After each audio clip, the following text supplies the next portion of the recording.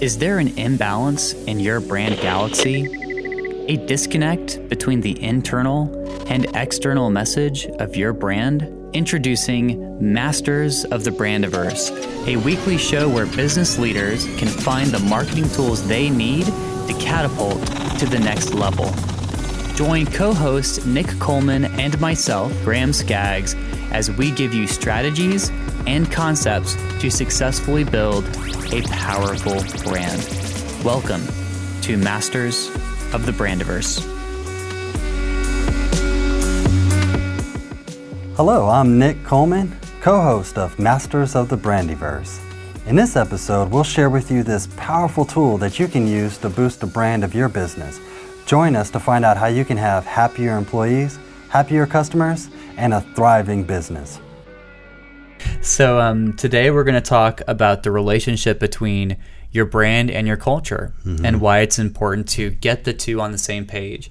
If they're not, it's basically, think of, when you align your brand, your culture, it's like a superpower. Like you can get so much more done, your company can be more successful, but if they're not in alignment, your customers are going to experience negative feelings about your brand and your company. That's right. So we're going to first, before even going deeper into the relationship between culture and brand, we first need to talk about what a brand is and what a culture is, just so that we're all on the same page, right? Well, for me, branding, the difference between branding now and say like even a few years back, it's really all about communication, right? It's what people are communicating about that brand. So it's really the perception of the public. It's the perception of the people that work for the brand. It's even more so now important than it was before, just because of the internet. If you really think about it, now more and more people can go online, they can leave reviews, they can go on to different chat forums. There's many more avenues for people to communicate their feelings about that brand than there was ever before, right? So for me, that has really been the shift in terms of branding, that it's really about what people say that your brand is. So it's the perception people have about your brand. That's awesome. Yeah, I couldn't be more on the same page. What are some things that branding is not, that people might think it is? Well, it's not your logo, right? Yeah. It's not your name. It's not the images that you use, right? It's not even the language that you're using on your website, your print, wherever it is that you're marketing your business. It's none of those things. Really, those are just kind of outward facing symbols of your brand, right? When you have like the alligator or whatever, the guy on the horse doing polo. Those are just the symbol of your brand, but it's not necessarily what your brand is. Branding is really what people's perception of your brand is. One of the people we have in the office, our creative director, will say, a brand is not what you say you are, it's what they say you are, what your customers say you are. I think there's a lot of truth in that. Yeah, absolutely. It's like a person. I mean, their reputation isn't what they say it is, right? It's what other people around them say it is, right? So they might go around and say, well, my reputation is I'm an honest person, but really all the people around them, their experience of that person is they're constantly lying. So their reputation is a liar. So it's the same thing with a brand. It's the same exact thing. That's a good point. Yeah. So as I kind of go a little bit deeper, one of the things that we've arrived at Digital Blue Beagle, which is the marketing company Nick and I work for, is that brands have to be customer centric. They have to be focused on solving a customer problem. And we've arrived at that conclusion, not from intuition. It's a data backed position, because the data has shown that if a website is answering a customer problem, that website outperforms those that don't. Websites that say, hey, we're the best, look at how cool our company is, we've been in business for 50 years. Those kind of brands don't always perform as well as other brands that say, hey, how can we solve your problem? We're here to help. We've been solving this problem for 50 years. We can help you. That's right. Yeah. Yeah, because it goes back into what we were talking about, that in today's day and age, you need to be a master communicator. You have to be. And so that is like a skill that's most often sought for a lot of businesses, right? We want to get someone to come in to be a communication director, because you have to be able to really articulate your brand in front of that customer, right? So, hey, we solve this particular problem, like what you're talking about. We have to be able to communicate that really effectively, and we have to be able to speak to that customer. So it goes into what we were talking about earlier as far as like culture, right? So all together, your brand has an experience, whether it's your culture, the people that are working for you, as well as what people are experiencing of your brand. So it's critical that we really look at aligning what you feel your brand should be with what the culture should be as well, right? So it really has to be articulated between the two. What would you define as like a culture? So we just talked about branding and what branding is. It's what people perceive about you. But then culture, and this is the way I think about culture. Culture are the values of your team. And then another layer of that would be, I think that culture is sometimes just the feelings that your employees have. So for example, if you have poor communication in your culture, very quickly maybe gossip starts to form amongst your people. Maybe your employees who are disgruntled with the leadership start to complain to each other, take it home after work. And sometimes business owners won't even know the amount of gossip and negativity happening in their culture because they've not created a culture where you're allowed to talk about those things openly. They didn't make it clear to their employees that, hey, this is a transparent culture. I care about how you feel, and you can communicate that with me. A lot of cultures, their leaders don't want that kind of feedback. Maybe they're on a power trip, or they don't want to listen to their people, and so they don't allow their employees to vent or express the way they feel. And very quickly, the feelings of your people become the perception of your brand. Yeah. Absolutely. I agree with that 100%. And more businesses recognize the importance of culture, right? So so the reality is, for the most part, culture is established by the leader of that organization. However, there can be times where whoever is leading that organization can be bogged down with their work, so they're not truly checking the pulse of the culture. So so it may not always be that our poor culture is reflective of a poor leader, right? So a lot of businesses are starting to notice, okay, we really have to have our culture dialed in. So you're starting to see this new position pop up, Chief Happiness Officer, right? Because there needs to be somebody within your office that's really checking the morale of the team, making sure that they're adding some levity to the organization, something fun. So it's just like here at Digital Blue Beagle, we've actually assigned someone who's in charge of bringing fun to the organization, right? Just because there has to be that balance. Because again, for someone who's running a business, at the end of the day, it's really about the bottom line for them. So they're going to be just in the numbers. They're going to be looking at where I'm taking this business, the overall direction of it, and they can sometimes lose sight of the importance of culture.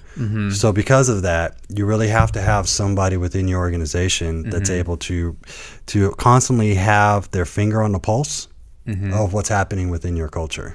It's like this theme in movies when one day someone wakes up and they find out that they're actually the king of a realm. And in a lot of movies, you can watch the character question if they really want all that responsibility. Leadership is the same way. There's a lot of responsibility connected to being a leader that a leader might not realize they're responsible for, and they might not even want to do it, right? So something we'll continually kind of come back to over this podcast is that, ultimately the leader does determine the tone of the brand. It all flows down from the top.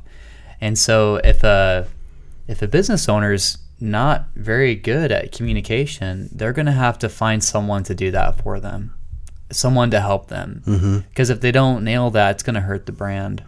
Right? Absolutely. I'm really excited about getting into some of these tips to really help business owners, right? To be able for them to be able to create the type of culture that really aligns with the value or the vision that they have for their business. Because one of the things I definitely would encourage more organizations to start doing is But I see a lot of training around like someone's particular job skills, or say if they have leaders in their organization, they give them training on leadership.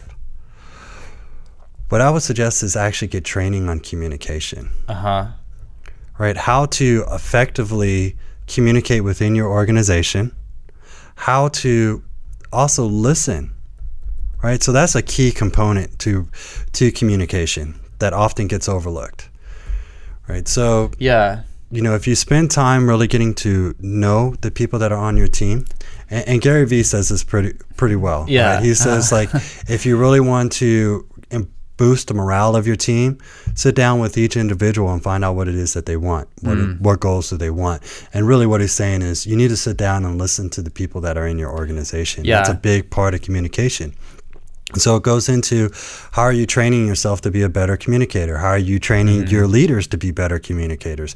How are you training even your other employees to be better communicators with their coworkers? Because how often do you really work for a company and that's a focus that they have? Like, hey guys, let's spend like this last part of the day training on communication. It doesn't really happen. At least that's been my experiences with a lot of brands.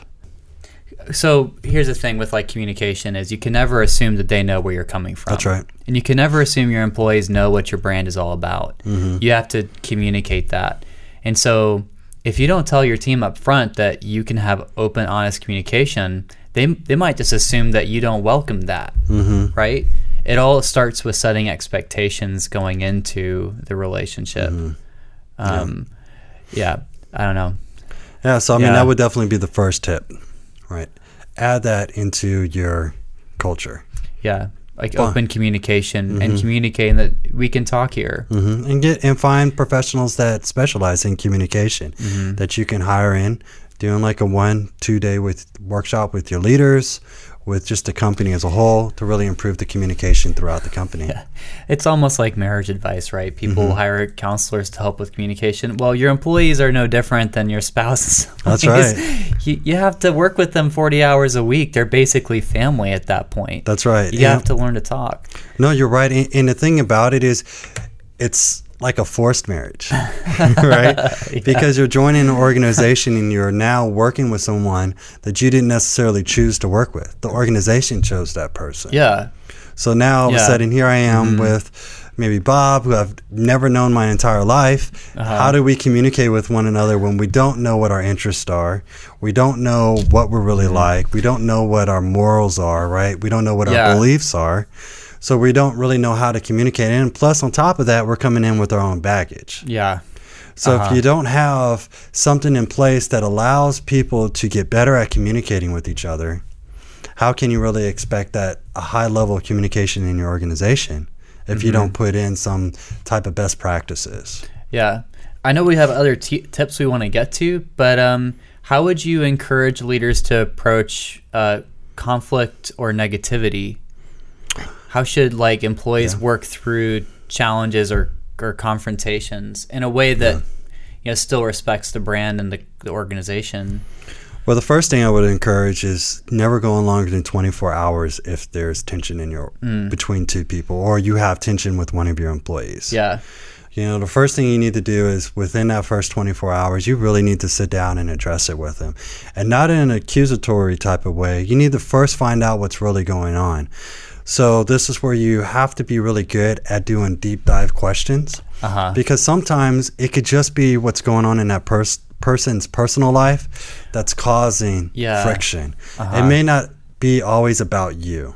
So it's like as a leader, you have to be willing to set aside your ego and go, maybe it's not about me. Maybe it's something going on in their life. Let's find out what's happening. So you need to first come from a place of empathy. And just say, hey, why don't we just sit down, talk, what's going on? And then you just kind of flesh it out. And what I would also do too, if it's between you and an employee, again, have that conversation right away. Do more listening than you are talking. Yeah. So once you start finding out what the root problem is, then you can address that and just talk about it and come to a resolution. Yeah. Now, if you're having two employees that are like having problems communicating with one another, again, don't let that just fester and become something bigger. Yeah. Like, you cannot sit back and go, well, they're going to figure this out. They're going to talk about it. They're going to resolve the issue. You can't do that as the leader of your organization. You have to tackle these tough situations right when it happens. Yeah. So that's what makes you the leader of the organization, is that you deal with tough problems. You deal with conflict. You don't run from conflicts. Yeah. So that's how you set like a tone for your organization. It's like, okay, now there's a conflict. We're going to talk about it right here, right now. Let's go into another room. Never address two people in front of the entire team. Right? Because again, once they start seeing that there's like people looking at them and there's an audience, it then can be intensified, because someone can be embarrassed. Someone can feel competitive because, well, I want to outshine this person in front of all my peers. So you need to actually remove them from that environment and bring them into a neutral environment where you can just have them talk to one another. So I would have them even sit down, do face to face. So they're actually looking at one another. And as a mediator, you got to let one person talk at a time. Yeah. So you can't be like, well, sit down here at the table, you two talk it out. You have to be that as a mediator, the person to ask, again, these strategic questions to find out what the root issue is going on for both of them. Because there can be something underneath the surface that's really happening with both of them that's causing this friction. And a lot of times it's really about miscommunication that's going on with both parties. Yeah. And on top of that, you want your employees to treat each other the exact same way they're going to treat your customers. That's right. So are you treating your fellow employee in a way you wouldn't treat your customer? Well, if a customer calls and they have a problem, you stop. Well, what's your problem? How can I solve this for you? I'm here for you. And in your culture, I think your culture has to mirror that exact same attitude. And that's honestly a part of your brand, right? Yeah. I mean, that's definitely part of what we do at Digital Blue Beagle. I mean, we address issues right away because we want to have a really great workplace, right? We want people here to be creative, have fun, enjoy their work, that it shouldn't be a place that's added drama into their life. It should actually be a place that they could come and just relax, get their job done, and of course, enjoy the rest of their life. Yeah. That's awesome. Okay. Thank you for listening to Masters of the Brandiverse. If you like this episode, please subscribe to our channel.